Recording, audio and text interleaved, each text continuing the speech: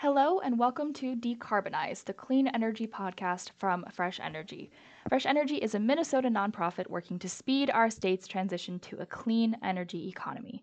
My name is Brianna Kerber. I'm a Policy Communications Associate at Fresh Energy, and I'm here today to share with you a recording of the third webinar in our Energy Plus Summer webinar series. The focus of this webinar was energy plus health. And in this discussion, Fresh Energy's Margaret Sherney Hendrick, Senior Lead of Innovation and Impact, is joined by Emma Hines of RMI, Teresa McClenty of MN350, and Jesse Carr-Schmuhl with the Minnesota Department of Health. And with that, let's begin. Thank you so much, Joe, and welcome to everyone to the discussion today. I am really excited for this discussion. It's a super important and timely one, and we are joined by some really prestigious voices in this topic. So I'd like to turn to our panel of experts who are joining us today to discuss the connections between energy and health, from tailpipe emissions, natural gas and propane in our homes, and other reliance on fossil fuels. These things impact air quality across the state. And air quality, of course, ties directly to public health. I'm so excited to introduce our panelists. I'm joined today by Emma Hines, Health and Air Quality Associate on RMI's Carbon Free Buildings Program, T. McClenty, Executive Director of Minnesota 350, and Jesse Carr-Schmuhl, an epidemiologist at the Minnesota Department of Health. So in my role leading Fresh Energy's energy transition work, I've found myself, and in fact all of Fresh Energy staff, talking more and more about the ways in which we source and use energy relate to the public health crisis that we're seeing today. This conversation has become increasingly prominent over the past 5 years in particular, and the three of you with me today are living and breathing literally this work too. So I want to dedicate some time today to focus on your individual roles and work. Let me start with you, Emma. Emma is a Health and Air Quality Associate on RMI's Carbon Free Buildings Program, where she works on climate, health, and air quality co-benefits of building electrification. She also served as a member of the teaching faculty for the Climate Change and Health Online Certificate Program with the Yale School of Public Health. Welcome, Emma. Take it away. Thanks, Margaret. Let me get my screen shared with everybody. Could I get maybe a thumbs up from folks if you're able to see this? Great. Thank you. So today we are going to be talking about gas stoves. And like Margaret said, my name is Emma Hines, and I am coming to you today on behalf of RMI, formerly Rocky Mountain Institute. And we are a nonpartisan, nonprofit organization working to accelerate the clean energy transition. And personally, my background is in climate change and public health. So I'm going to start off today's really quick presentation by saying that there is a reason that we as a society are hooked on cooking with gas. For about a decade now, the gas industry has been working to keep us hooked on gas through a really long-standing advertising campaign to portray gas as classy and sophisticated and convince us that gas is natural. And I'll share these links to these Mother Jones articles in just a little bit. But what the gas industry doesn't want us to realize is that when you're cooking with a gas stove, you are essentially burning an open flame inside your home, and there are health consequences that come along with that. So back in 2020, RMI spearheaded the publication of a report on this topic with some great partners listed here. And this report synthesized the last 2 decades of research on this topic, which I'm going to summarize for you here today. So when you burn gas in a stove, you are releasing a couple of air pollutants into your home's air. These include carbon monoxide, nitrogen dioxide, and particulate matter. And exposure to these pollutants can cause things like carbon monoxide poisoning, aggravation of respiratory symptoms, and even the development of asthma. And for a not so fun fact for this middle one on nitrogen dioxide, homes with the gas stoves have 50 to 400% higher nitrogen dioxide emissions than homes with electric stoves. And you may have also seen a couple of more recent studies come out on gas stoves for some other pollutants, a couple of which are actually leaking from our stoves when they're off. Those include methane and benzene. But I'm going to keep picking on nitrogen dioxide for a little bit because this is where we have a lot of evidence. There's a lot of numbers here on this slide, but what I want to get across to you all is that here in the US, we have outdoor standards for nitrogen dioxide, but we still don't have any regulation for our indoor air. And what this means is that certain kitchen activities, things like baking a cake in your gas oven, or even just boiling water on your gas stove, can release enough NO2 indoors that it would essentially be illegal outdoors. And this is pretty bad news because we spend a lot of our time indoors, up to 90%, a lot of which is spent in our homes, and 1 in 3 homes cook with gas today. And there are well-documented health risks for children in particular. So children living in a home with a gas stove have a 42% increased risk of experiencing asthma symptoms and a 24% increased risk of being diagnosed with asthma by a doctor. And there's a few reasons why children are particularly susceptible to air pollution from gas stoves, including things like higher breathing rates and developing lungs and immune systems. And it's also not just asthma that we're concerned about. Exposure to these pollutants can also end up aggravating other respiratory symptoms, leading to IQ, learning deficits, and also cardiovascular effects. So a lot to be concerned about. So I don't have a lot of time today, but with that information, you're probably still wondering, what am I supposed to do with all of this? So I have a couple of solutions for you, and I'm going to walk through them from most expensive to least expensive. So being really cautious to talk about the influence of cost here. So if you are particularly compelled after this presentation to get rid of your gas stove, and it's financially feasible, there are a couple of options where households can switch their gas stoves entirely for an electric one. And the options are electric resistance coil stoves, which are admittedly not the best. Up a step from there, we have glass smooth top, which are pretty good. And then a great option for folks is induction. And if any of these technology options are unfamiliar, I'm happy to talk through them more in a little bit more detail later. But maybe you know that you can't switch out your gas stove right now, or you're not completely sold. Maybe you're a renter, for example, and you don't have the authority to. There are some other options that you could undertake. You could try to shift some of your cooking events from gas to electric using the lower cost appliances you already have. Things like a toaster oven, an electric kettle. You could try out a plug-in induction cooktop, which is much more affordable. And then the last thing that I'll share with you all is that regardless of what you're cooking on, gas or electric, there are some great practices that you can take to protect your health. If you have an exhaust hood, always run it while you're cooking. Cook on the back burners to help sweep up pollutants into your hood. Open a window for natural ventilation if you don't have a hood, or install and maintain a carbon monoxide detector, especially if you are burning gas. So those 5 minutes really flew by. I couldn't say too much, but if what I've talked about is interesting and you want to learn more about gas appliances and their health risks and the benefits of going all electric, please check out our new toolkit called All Electric Homes, a health professional's guide for more info. And I'll link that in the chat in just a little bit. Thanks, everyone. Awesome. Thank you so much, Emma. It's really exciting to learn a bit more about some of the national work that RMI is leading, and we'll be excited to dig in a little bit more in the Q&A section coming later in the webinar. So now I'd like to turn to T and hear your perspective. T is the Executive Director of Minnesota 350 and has a nearly 20-year background in emergency medicine where she's seen firsthand the impact of climate on people's health. And in addition to that, T has witnessed this at home too. Her youngest son was born with asthma and continues to experience complications from it as a young adult.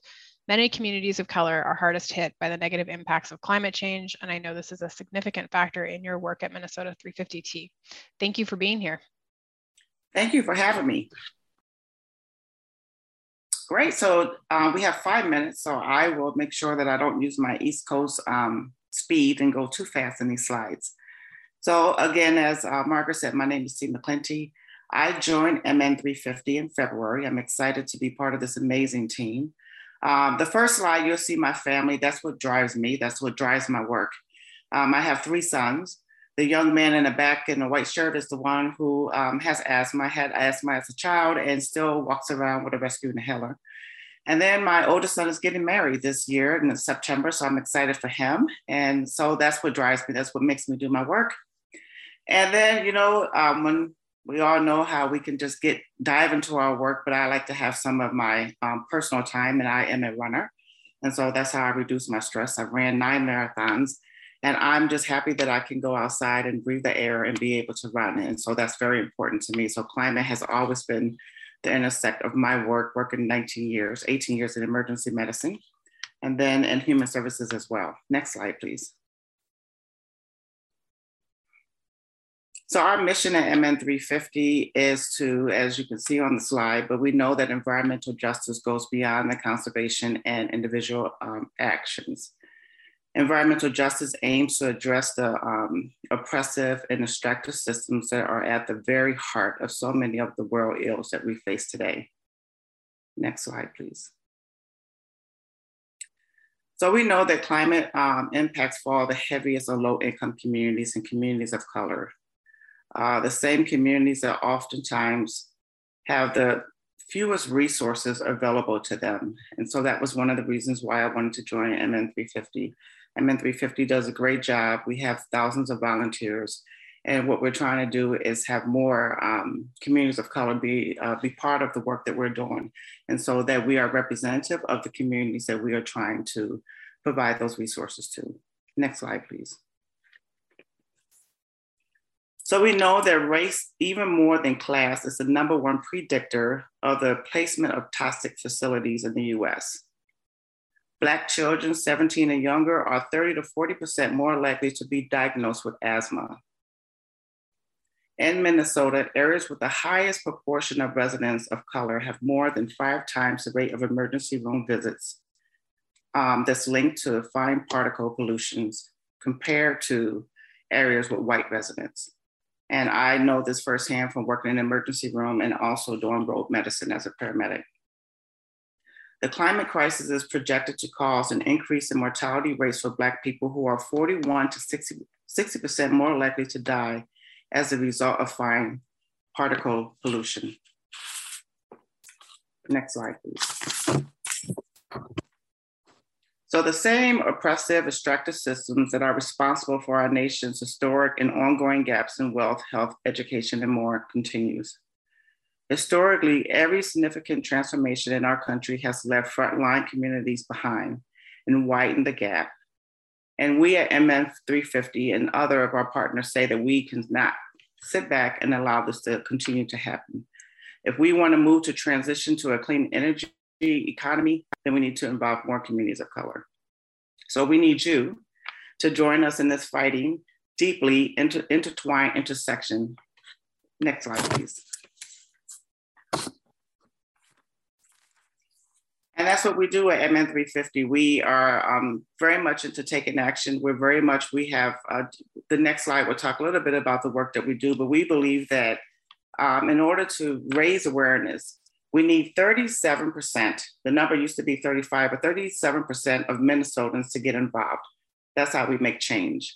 And at the time when it was 37%, it was over 200,000. So over 200,000 Minnesotans that we need to raise awareness and go out there, do civil disobedient actions and talk to people and educate people about climate. Next slide, please. 60% of Americans report that they are somewhat very worried, and yet only 36% ever discuss climate change with family and friends. I know that when I started MN350, I'm often asked, how's your new job going?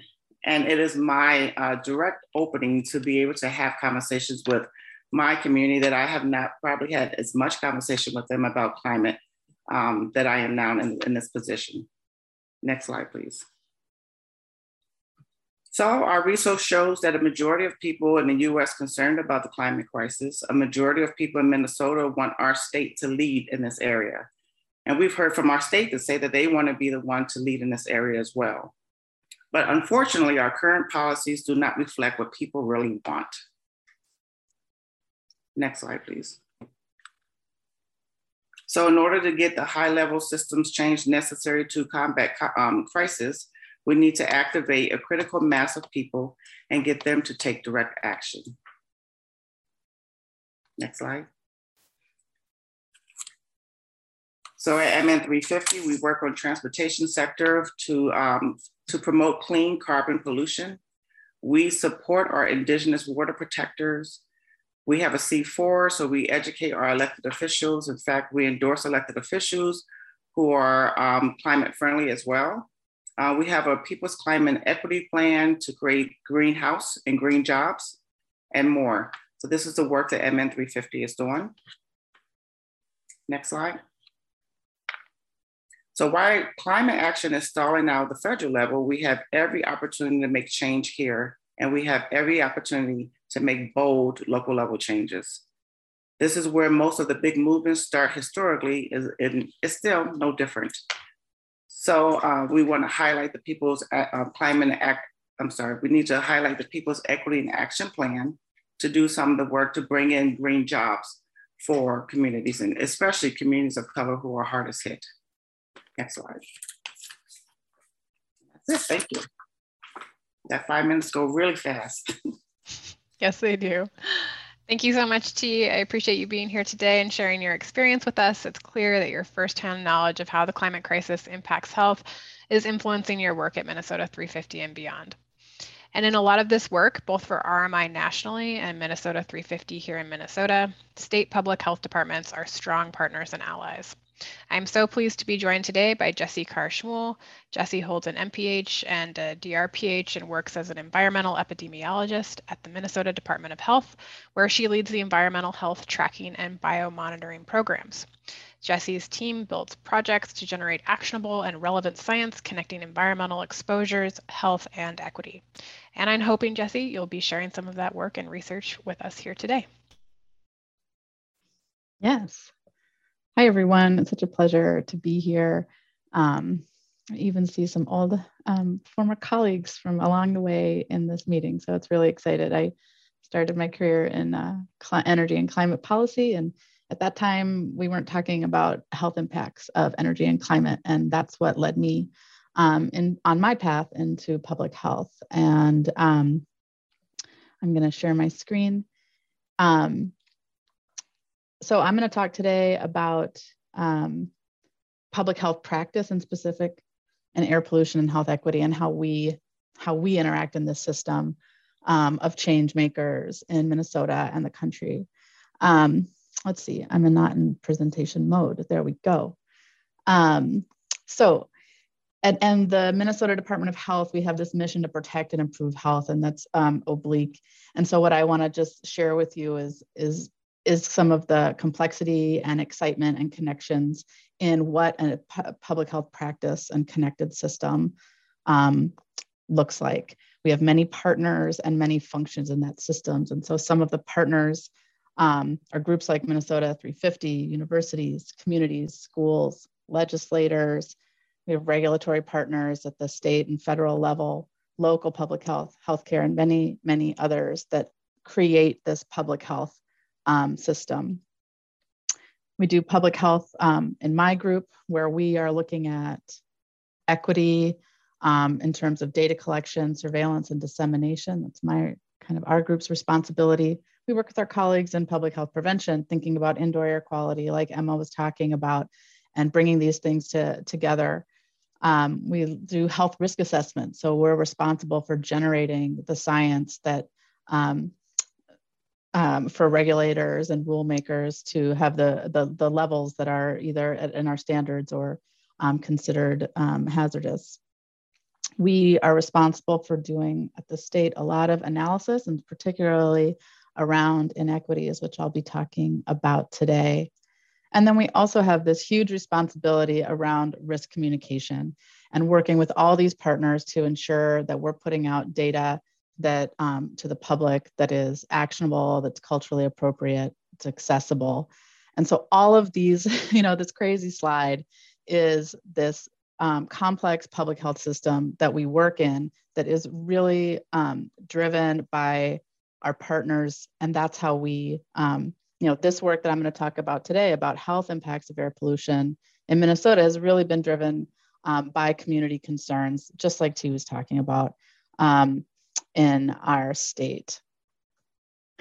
So I'm going to talk about a specific kind of analysis that we've done over the past almost decade in a series of reports looking at the impacts of air pollution in Minnesota. We most recently released a life and breath report this year in 2002 that was really trying to quantify the air pollution's contribution to health and health disparities in Minnesota. So looking for those of you who are Minnesota native or based here, you'll recognize this, the metro region. Those are our zip codes in our 7-county metro region. And then also looking at some of our smaller cities in greater Minnesota. We can use all of the wonderful science that's produced in universities and places like the Rocky Mountain Institute to develop locally relevant estimates of how air pollution is impacting the health of our residents. And then we can also use those methods to estimate what improvements in pollution could, how those could benefit our populations here. So what did we find? So what we found in Minnesota was that air pollution contributed to 10% of deaths in the Twin Cities metro area. That's over a 5-year period that preceded COVID. So this analysis, these data are pre-pandemic. And about 9% of deaths in those 3 greater Minnesota cities that I showed you, St. Cloud, Rochester, and Duluth. And so, over the years, we've looked more deeply into the impacts of air pollution in greater Minnesota and really trying to dispel these myths that this is only an urban issue. Because really in Minnesota, what we see, just like everywhere, is that the health impacts of air pollution are driven on the one hand by unequal distribution of air pollution, right? We have communities that bear a disproportionate impact of those, just like T was talking about. But then we also have these inequities in our health system, and we have persistent health disparities that are a product of the same institutional racism that produces, the siting of toxic facilities in communities of color, as well as in access to healthcare and health producing resources. And this, map on the side, you can just see kind of where the distribution, the spatial distribution of where we see those deaths, the distribution of deaths that are in part attributable to fine particulate matter. And then I just want to show you, this is like, every time I look at this is like a slide that we would see in a university. In a training class, showing kind of what do environmental health disparities look like, right? So this is showing for a range of cardiovascular hospitalizations, asthma, heart attack, how those are distributed across communities at varying levels, where their residents are living under the federal poverty line, with the density of Black, Indigenous, or people of color in those communities, folks without insurance, and folks living with disabilities. So, and this is, in an academic term, they would call this a dose-response relationship. But what this is this is a product of systemic economic and racist disparities that the reason that I felt compelled, and it's important to talk about the system of public health, is that in public health practice, we are working with those partners with these various aspects of all the exciting tools that we have in public service to make change, to both advance our practice to meet the challenges of the future, to integrate now long COVID into how we're thinking about, vulnerability to air pollution, to think about the wildfire smoke that, is going to be an annual occurrence in Minnesota and other states in the Midwest. And then also to address the historic and persistent inequities in our system, and that includes in our public health system. And so it's really a pleasure to do this work over the years in collaboration with the Minnesota Pollution Control Agency, as well as our local public health partners and communities. And what we do now is, I really, you heard T give one of the statistics that was from this report. And so that is how we work together. This is my job, and that is our public health system in action, but I will repeat it because areas that have more, more BIPOC residents having 5 times the rate of asthma emergency department visits is unacceptable. And so that's what the work that we're trying to do with all of you. That's all I have. But I'm happy to, I'm looking forward to hearing the rest of the discussion and answering whatever questions you have.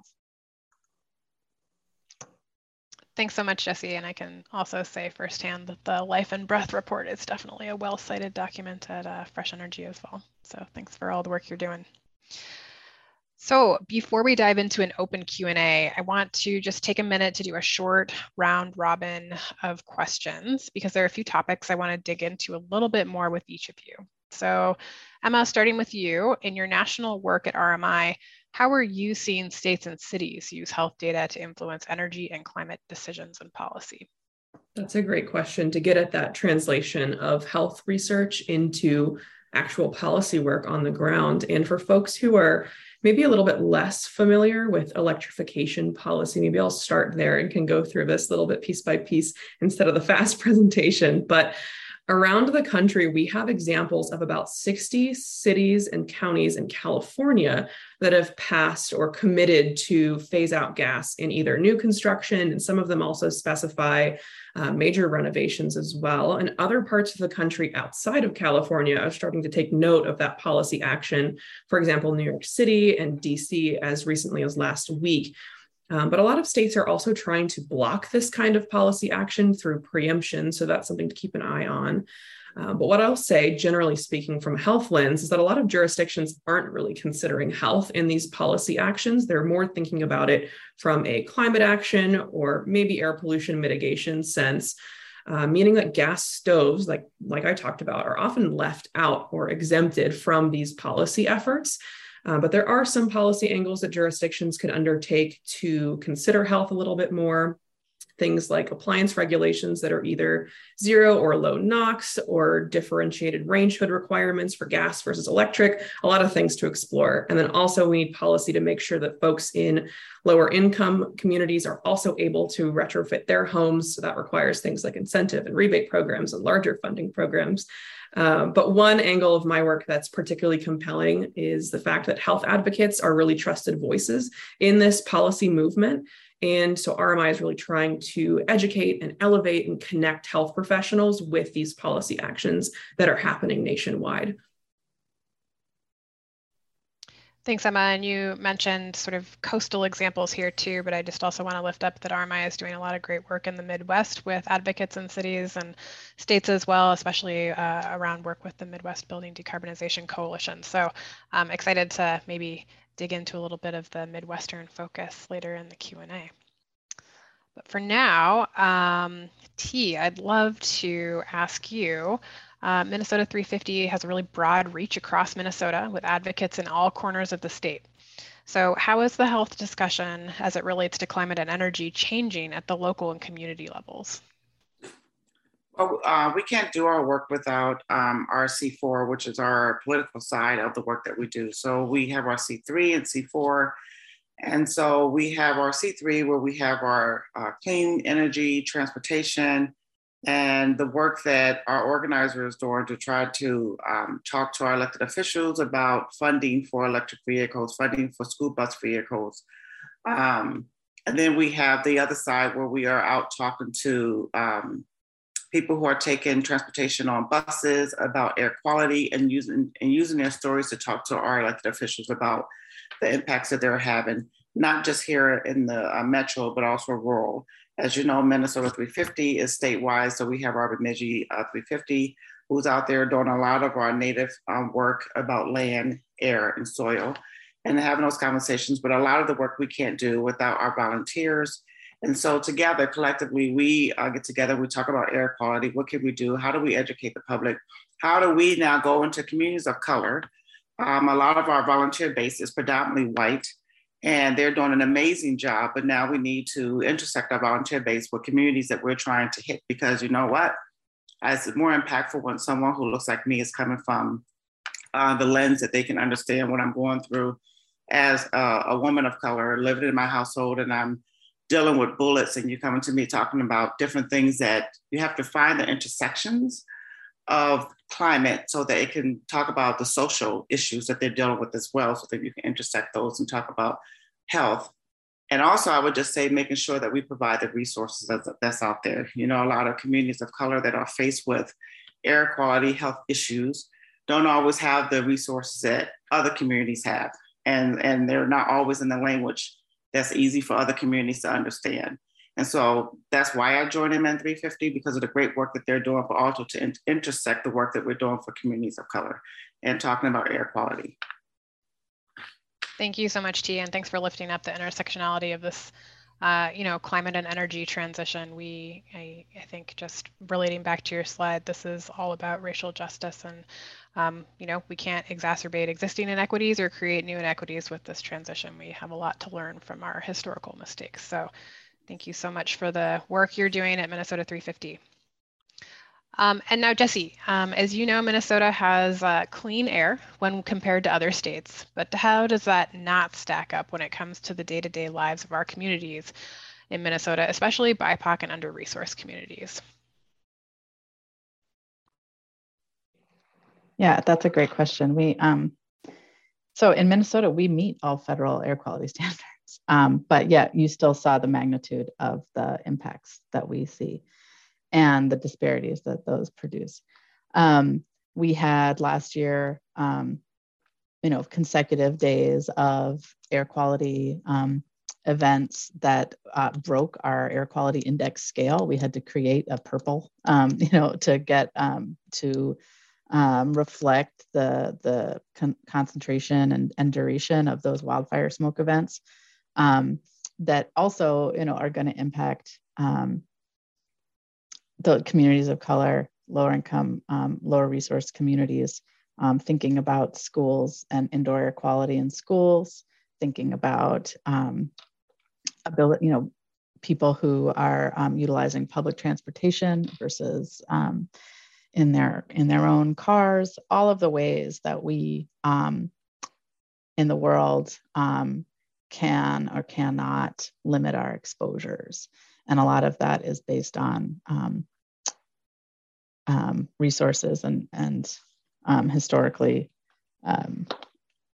shared or not shared resources. So some of the things that we're thinking about is, like, in Minnesota, the transportation sector is one of the primary drivers of our particulate pollutants. And so, focusing, and we also know that in Minnesota, at least, the communities that bear the impact of those vehicle miles traveled are not the ones who are actually driving those vehicles.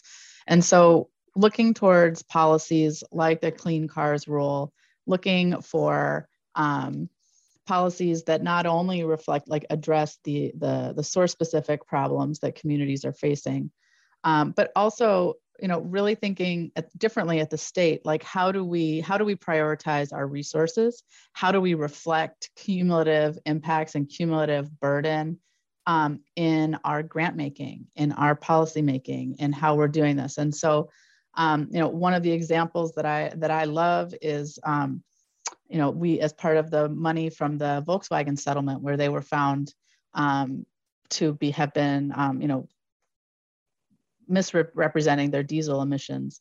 And so there was a lot of money that flowed to states. And so when the state went out and asked people, what should we do with this money? Health equity and environmental justice were among the highest priorities. And so the Pollution Control Agency set out with health to say, okay, so how do we, if this money is being used to make grants that are going to reduce local pollution, how do we ensure that we are actually making those grants go where the pollution and the sources are the highest and where the need is the greatest, folks that have been left out of grant making opportunities in the past? And so they really developed an innovative and transparent process to make those grants, to prioritize them for areas, environmental justice areas of concern as they are defined, as well as thinking about areas that have higher rates of health conditions and health disparities that can be caused or worsened by air pollution. And so through doing that, we achieved some retrofitting of school buses, some major investments in large diesel pollution reduction that is actually going to, match the need, the resources to the need. And so I really think that, thinking towards, that how do we, in government, listen to what communities have been telling us for so long, which is, I am not just a person that breathes, right? I'm a person that drinks water. I'm a person that needs to walk and move and eat. And so all of these things, and when I live in an area with lead, with lead in my water and without grocery stores, all of these things have cumulative impacts. And so that is our challenge, I believe, in state government and federal government, is how do we match, how do we update our science, our policy and practice to reflect cumulative impacts, and even when how do we do that in some uncertainty, and maybe take our certainty from listening to other people rather than having it come out straight in a spreadsheet. I don't know. No, that's great. Thank you. And yeah, including voices that have been historically not included in these processes is super important, and definitely an aspect of Fresh Energy's work in particular, making sure that we are hearing from the people who are going to be most impacted by policies what they want that policy to do, rather than doing it in a top-down way. So thanks for everything that you're doing at Health, Jesse. We don't know what we can't measure, and so it's just really important work. So I am just now going to do a little bit of a quick lightning round, one question here. So in 60 seconds, can you please share your opinion on what each person in our virtual Zoom room today can do to support the movement around health as it relates to energy and climate? So I'll go from Emma, then to T, and then to Jesse. Well, it's a great question. And I think I'm going to pick up where I left off in my presentation. So the first thing that I would recommend for folks is that everyone here starting today can make sure that they're taking those health protective steps that I went through in their homes, regardless of whether you're cooking with gas or electric. I would also say to explore whether it makes sense for you to shift away from gas, either in a permanent sense or for some cooking events, and look into whether there are existing programs that could help you make that transition in your home. I would also encourage folks to do a little bit of a deep dive into what has been found about the gas industry's tactics and how they've been convincing us that gas cooking is superior, and really challenge your thinking about, well, is it actually superior, or is this just what I've been told? And then lastly, I would say to read up on this larger electrification movement and talk to your neighbors about it, about the benefits to our climate, our air pollution, health, and in a lot of cases, even our bills that we're paying. So those would be a couple of my suggestions. Awesome, thank you. And T, what do you think? Well, I think it's about having conversations with people. I think that we need to highlight the part of climate justice by integrating equity, diversity, and inclusion into everything that we do. And I think we need to shape the narrative, but the narrative doesn't have to be so large that a lot of people who are new in this space, or at least they think they may be new in this space, or they think that the issue is too big for them to handle, so then they brush it off. So I think we need to shape the narrative and have conversations with them, get them inspired by just having everyday conversations with them about climate. And we need to emphasize the importance of climate. And we need to make sure that we deliver the right message to the right audience, and make sure that the right audience has all the resources and means that they need. Some people think that, I worked on immigration reform for a long time, and I remember working on immigration reform. Some of them said they were coming to America because of the air quality here in America would be better. And they come to realize that climate is everywhere.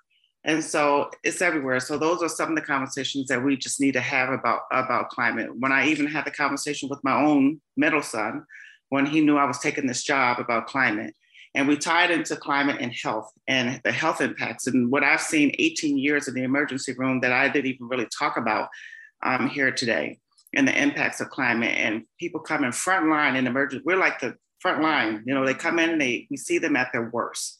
And so those impacts of climate and being able to have those stories and talking to people about, here's what's happening with climate. Right now we're dealing with heat, and heat is everywhere, you know. And so being able to talk about heat and tying those things into a conversation and what can you do, and making those asks small, and then, you know, asking them to get involved. If they say they can't afford certain things, and you know what, here's some way that you can get involved. Here's some way that you can tell your story about climate. That's great. Thank you. And Jesse, we'll end with you here. Yeah, I think I would keep something on systems changing, and I would, ask everyone to commit to advancing anti-racist policies in all the systems that you're part of, whether they're your family system, your government system, whether you're a communicator in your job, whether you're a data person like me. There's all of us have a role to be, and a lot to learn and gain, from that practice.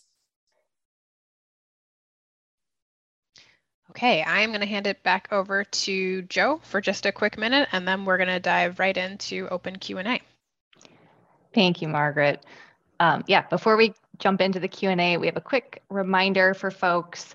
Energy Plus will return next week at noon with my colleague Anjali Bains. She, along with Hugo Award-winning writer Naomi Kritzer, graduate instructor and PhD candidate at the U of M, Olga Chepikova-Trayan, and poet and songwriter Ben Weaver, will discuss the intersection of energy and the arts. And of course, while we're on the subject of events, registration is now open for our virtual benefit breakfast on October 13th, featuring Julian Brave Noisecat, a nationally acclaimed journalist and thought leader who has become a force for climate action across movements. You can register at fresh-energy.org/benefitbreakfast. And then finally, for the first time ever, we have created Fresh Energy branded wool socks that celebrate wind, solar, and clean energy. Everyone who donates $50 to Fresh Energy by the end of this month can get their very own pair of these limited edition socks. And thanks to a generous donor, all gifts will be matched, so your contribution will actually be doubled. And with that, I think we're ready to move into the Q&A. Reminder to use that Q&A feature and upvote the questions that you like. I see quite a few have already come in. Margaret, I think you've got your work cut out for you. Great. Thanks so much. I will do a little bit here to start divvying up questions. But of course, our panelists, if you are just burning to answer one, let me know and I'll pitch it right over to you. Let's see. I am going to start here with a question from Anjali. So this might be kind of directed towards Emma, but feel free everyone to pitch in. So how do we educate the general public on the health impacts of cooking with gas, knowing the gas industry is running multiple campaigns to support natural gas use? And I can say, we've definitely seen everything from, looping in TikTok influencers to be able to say cooking with gas stoves is the best, to, really mobilizing labor unions to push back on, moving away from fossil fuels in buildings. So Emma, what do you say here to answer Anjali's question? Yeah, and this is a great question, Anjali. So thank you for asking. And Margaret gave some examples of some of the tactics the gas industry is taking, so I won't go into too much more detail there. But I would say that we're still relatively early days in pushing this education campaign on the general public. And I think it's going to end up looking really similar to what the anti-smoking and tobacco industry fight looked like many years ago. And it's also taking some similar twists and turns as the lead and radon prevention programs and healthy homes initiatives that have also been advancing over the past couple of years. But the way that RMI is engaging in this education campaign is by picking health professionals and advocates as the folks that we really want to elevate this messaging to. So we are leading these sorts of trainings similar to this one that we're doing here, but very specifically for health professionals and other advocates. We are co-leading working groups like the one that was mentioned earlier with the Midwest Building Decarbonization Coalition. We have a very specific health working group if anyone's interested in joining. A quick plug. But we are really convinced that health professionals are going to help bring this messaging to the general public and make it a little bit more mainstream and sort of separate it out from the climate part of the argument that is not landing as well on everybody. So I'll go ahead and stop there. Thank you. All right, next I'm going to ask a question from Julia, and I think T, this is directed more to you. So I think this is relating back to your presentation. So I don't disagree with T's statement on local action, but as a Minneapolis resident, I've become increasingly disappointed over the last couple of years with the lack of action by my city on climate justice issues. What is the strategy to influence the city when they don't seem to take their racial equity commitment nor their declaration of the climate emergency seriously? Yes, thank you for that question. I actually was reading it in the Q&A. And I would just say that at MN350, one of the things that we are doing is having house parties. And house parties is being able to talk about climate, talking about people's climate equity plan that will bring in jobs, great, cleaner housing for people. And so we have the community of Minneapolis who's having these house parties, and then we invite our elected officials if they, come and attend these things, and we get to talk about climate, and we come up with a proposal for them, some of the things that we want done. And so I think that we need to mobilize more people. We need to attend and go to the state capitol and knock on doors and say, hey, we want to meet with you and have a conversation with you. And here's some of the things that you campaigned and said that you was going to do. In the arm of climate, you said that when you were elected, you would do these things. And so we need to hold them accountable. At MN350, we have scorecards that we grade our elected officials who are saying that they are big into racial equity, big into climate. And then we get to measure their work and, do their term and say that you get a B, you get a C, you get a D because you didn't do these things that you said that you're going to do. So I think we need to hold them accountable. And we ask the ones who are coming to the house parties to not only come, but to bring their neighbors or to bring their family, bring their friends. Because again, I say that, you get more when you start mobilizing and getting more people involved and you start raising awareness. And I agree, it's not enough. It's not enough. And so I don't mind knocking on doors and saying, hey, what's happening?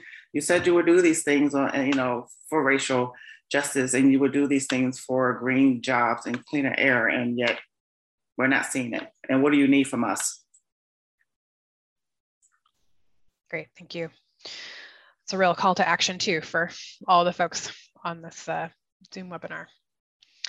Okay, I am going to ask Jean's question here, and I'm going to broaden it a little bit so that we can kind of round robin to folks on the panel. So equity tells us that we must insist that all new and restoring public housing units are equipped with induction stoves rather than stoves fired by natural gas. So will this be part of, I'm going to say, Fresh Energy as well as Minnesota 350's Minnesota legislative agenda next session?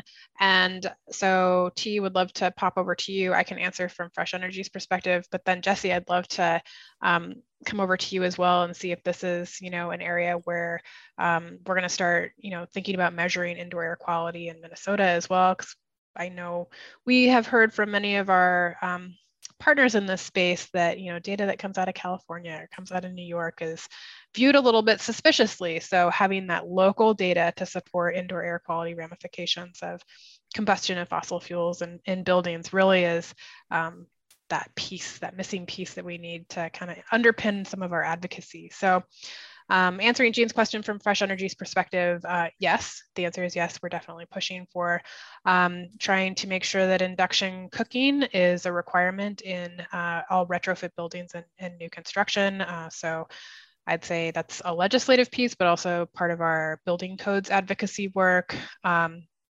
And then, really working to make sure that the conservation improvement program, all of our energy efficiency work, starts to include implementation of these types of appliances as well, especially considering how energy efficient induction cooking is. So I'll pop over to T, and then maybe Jesse, you can pick it up from there. And I would also echo yes. Yes, that is part of our, it's on our political platform, and it's the work that we're doing with our People's Climate Equity Plan. It's all about indoor, healthy air breathing, making sure that our buildings are green. And so we are now moving that, I would say, even today during the primary, and then we have general elections coming up then next year. So it is our political platform that we're really working with our elected officials and with the community of Minneapolis. And we're hoping that Minneapolis will be the city that will lead by example, and then we can expand it out to our rural communities as well.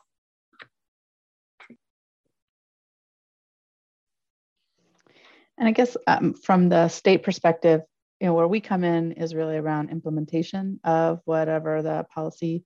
And so, from what I've seen, we have, programs like thinking about programs like Radon and our Healthy Homes program, right? We have the more that we can do to be explicit in our legislation, in our statutes, in our, how we are holding elected officials and decision makers accountable, is to ensure that when those statutes are put forward, that they actually include, equity in it. For radon test, we have what we see over and over again is like, there are a lot of barriers to radon, for testing for radon. It's not required in multifamily rental properties. There are all of these ways that our policies and our system kind of leave people out of that. And then there's a lot of disincentives to test because of the money to actually do the mitigation. And so ensuring that, that we are really looking at this from all angles, not just thinking about, single family homes and, individuals who are able and want to test and then would have the resources to retrofit. We see the same thing in schools. And I think that right now there is a lot of infrastructure resources that are going to come to states around indoor air quality, especially in schools. And, I just think that this is the place where folks like you who really can understand, can really voice co-benefits of making these infrastructure investments, making these requirements and codes, all of the co-benefits, for health, for well-being, for our economy that those can hold. So from our implementation side, from the monitoring side, I guess, that technology is getting better in terms of having sensors that can do indoor-outdoor monitoring, and we do have some of that in the state at the Pollution Control Agency and the city of Minneapolis as well. So I think we're getting there. We just have to, where we can be most effective is, when there is a specific policy or ask that we can, evaluate and help with the implementation to ensure that we're really achieving the broadest and most equitable outcomes. Great, thank you. And you mentioned co-benefits, and I'd love to maybe do a minute round robin for folks here just to, translate what that means. We're talking about emissions today in terms of air quality and carbon pollution and climate change, but what are some of the other really important co-benefits that we need to be aware of that makes this an equity issue, that affects people's pocketbooks, that people need to be aware of to sort of, to T's point, like translate this into a more tangible, meaningful opportunity for their day-to-day lives? So maybe we can start with T and then move to Emma and Jesse. I was going to ask Emma to kick us off. Is that okay, Emma? That's okay. I can start. I think some of the co-benefits that I would like to mention are, of course, better health. Well, better air quality can feel a little bit abstract for some folks. Better health feels a little bit more familiar. But when we start getting into the very specific health indicators, things like less morbidity, less mortality, fewer days of school and work missed, better productivity and performance in those settings, less health costs, meaning more money in your pocketbook for your everyday costs aside from health. Those are all of the health benefits that come along with a lot of these air quality mitigation efforts that we're talking about, whether it's, transitioning away from gas stoves or vehicle electrification, for example. So those are a couple of the co-benefits that I would mention, in addition to climate, which maybe I'll let someone else touch on. Yeah, I think I'm going to refer this to Jesse. Yeah, I think I've mentioned it before, but I can be explicit around from an environmental health perspective, I want to see the maximum benefit where we are addressing those critical exposure windows for children. I would really love to see a focus on schools and indoor air quality. Let's not forget that the same air filters that can protect us from particulate matter from traffic, from wildfires, can also protect us from airborne pathogens and global pandemics that we do have some experience with.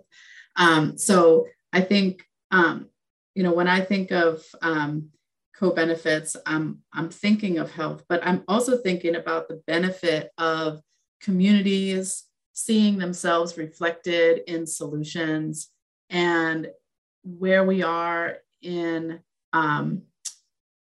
public trust and lack of accountability from government at all levels.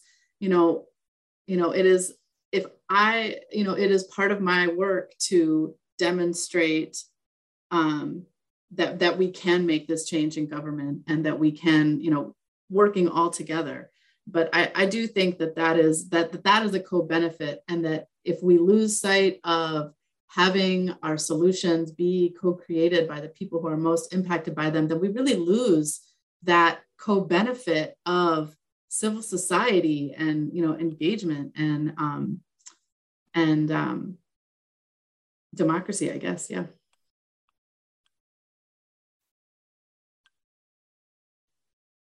And T, I saw you come off mute. Did you want to add anything? No, I was just what Jesse was talking about, I would just say having communities of color sitting, having a seat at the table when decisions are being made. Fresh Energy, you guys do a great job with that. I know some of the work that we are doing, we couldn't do it without you, but I would just say having a seat at the table in the decision making. So I would just kind of add to what Jesse said. Okay, thank you so much. I'm going to do a quick time check. It looks like we have about 2 minutes left, but quite a few questions to go. I wonder if our panelists have a couple minutes to stick around, if we could get through a few more questions. And thank you so much. So everyone invited to stick around for a couple more minutes, and apologies ahead of time if we don't get to your question. We'll try to get through as many as we possibly can. So I'm going to combine one here, I think. There was one on youth. Yes. I thought that was a good one. Let's see if I can pull that up. So this is a question from Betsy. So youth are the future. What are we doing to get more youth involved? So T, would you want to take us away here? Sure. I think it's important. We just had a staff meeting yesterday and we was talking about youth. Our Fresh Energy, one of the things that we worked on with our clean transportation, we started a youth high school. So we did junior and senior internship so that they can learn about climate. And our organizer was able to bring in 11 student organizers. And it was the first time they got a chance to work on climate. And it was about electric school buses. So they talked to their elected official about why it's important to have electric school buses, the air that they breathe right on the bus. And then they did a presentation at the very end to the community about why it's important. So they did an ask. And we love that program so much that now we are moving to our C4 side. And so those high school students were done. And we said, hey, now you can learn about why it's important on the political side of climate to be able to get elected officials in office who's going to really support the bills that's important to move some of these policies that we need moved from a state level. And so I think that is very important. In fact, we are now, MN 350 is moving into our strategic plan, and our strategic plan is inclusive of having the arm of some of the work that we do is included with our youth. So we are going to continue having youth fellowships.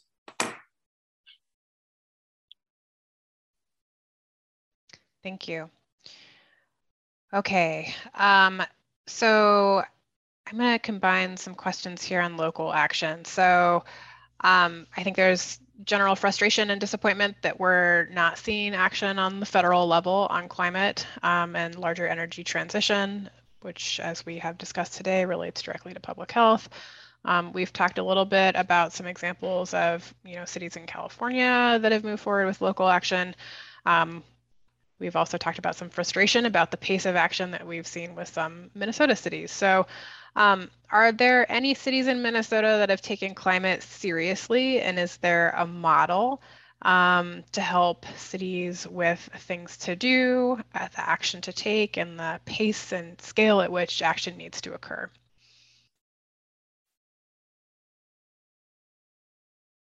And I'll open that up, Minnesota or the Midwest.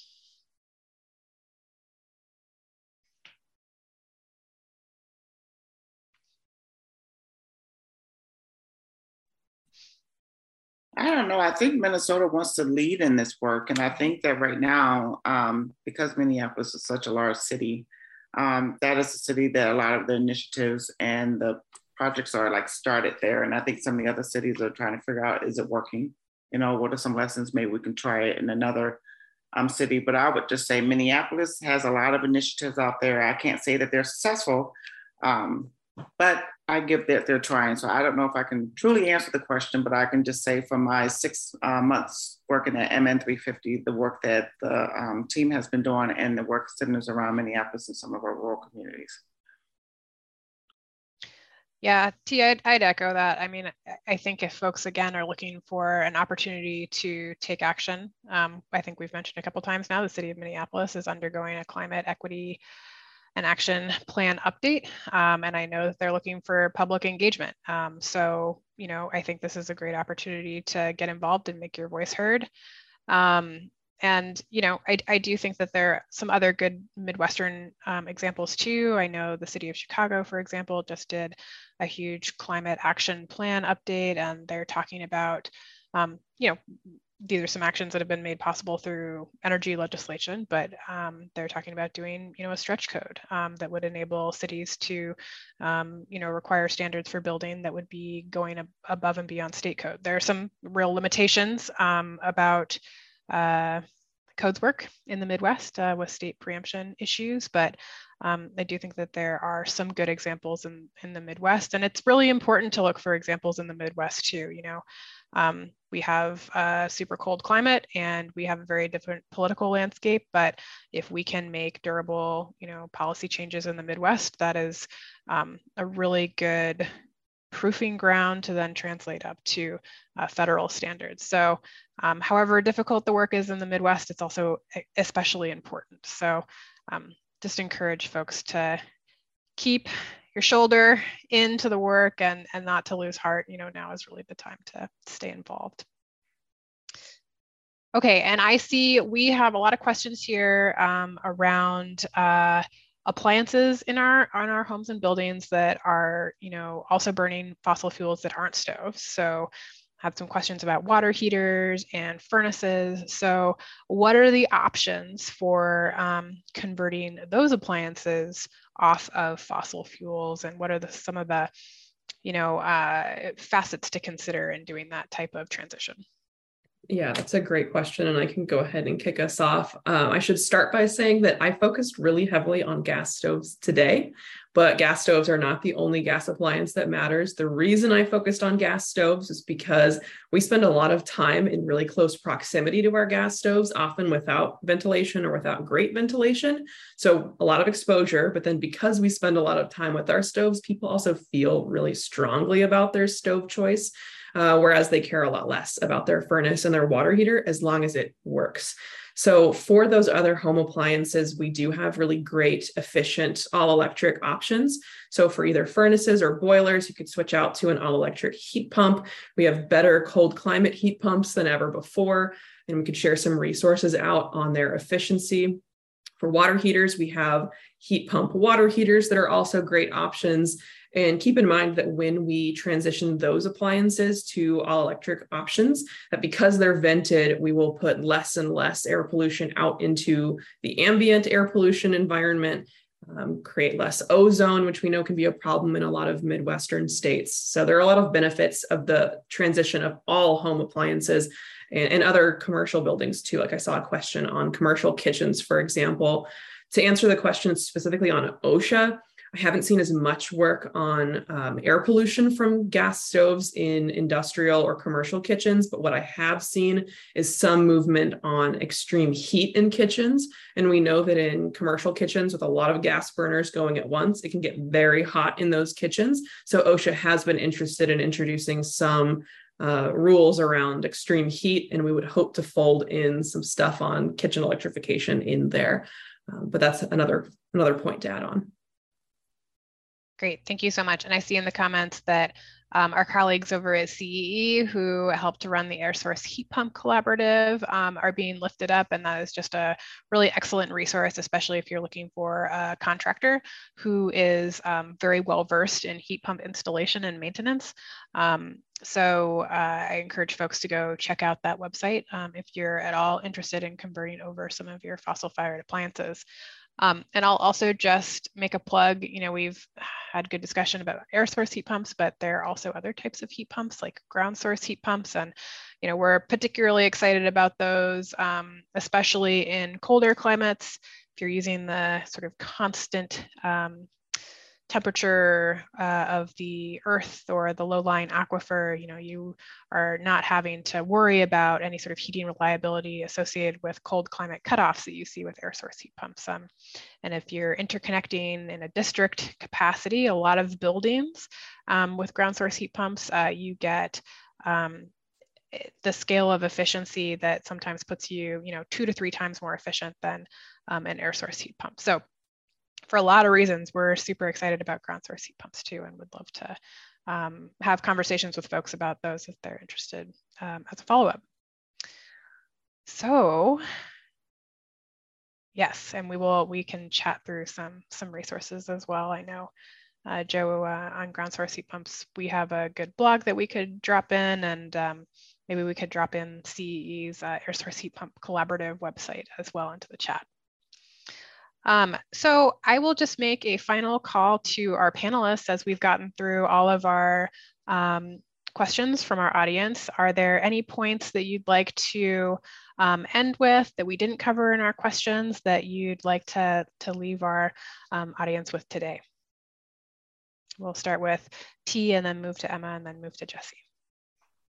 Thank you for this opportunity. And I don't have too much to add than what I've already said. It's just when we're out having conversations about climate, think about the neighbors and some of your friends and family, and those who are not so familiar with climate, and how they look at it as a really big picture thing that is too big for them to even think about, and scale back that conversation and tie it into something that's more meaningful, that's going to get them, to want more, so begin to have those conversations and don't be afraid to have conversations. And I would just say, when you're sitting around the table and you're trying to make some decisions and there's no one of color, then I would just say to you to really think about that, the decisions that you're making, and if there's no Black, brown people who are in the room while you're making some of those decisions, and I would just ask you to really consider that. Thanks, T, for that. I guess I can jump in next. I think what I would want to wrap up in this group with is just the finding from RMI that health has really been the narrative that has cut through a lot of the noise in the electrification movement, because regardless of what side of the political aisle you fall on, your thoughts on climate change, how you feel about gas versus electric, we know that these health studies are helping us to understand the personal risks and the societal risks of burning fossil fuels. So RMI has been working really closely, like I said, to move us forward in this energy transition by connecting in health advocates to connect the groundbreaking research that's happening in some of these universities with the policymakers that are actually going to act on it. So keep using health as a narrative, because it really does work.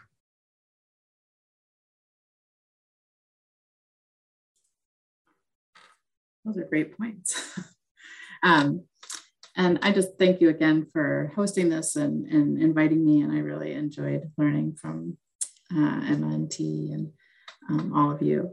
I think I'm an epidemiologist, and a lot of times we talk about evidence-based solutions. And I really want to challenge everyone that when you are thinking about evidence and data, that you not be limited in what that means.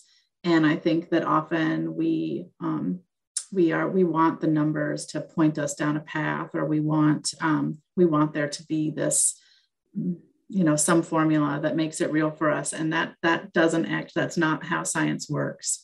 And we actually have to do things and implement them and try them and then measure.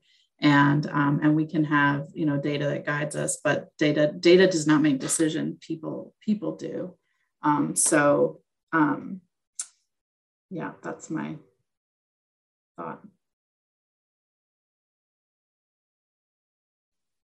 Okay, well, a huge thanks to everyone who has joined us today, and an even bigger thank you to T and Emma and Jesse for sharing your insights, your experience, and your words of encouragement as we continue to mount this energy transition and really think carefully about the public health impacts and potential improvements that we can make by doing this type of transition equitably.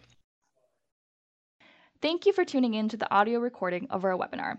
I wanted to give a special shout out to our Series Gold sponsor, Great River Energy, and our Series Bronze sponsor, Sunrun.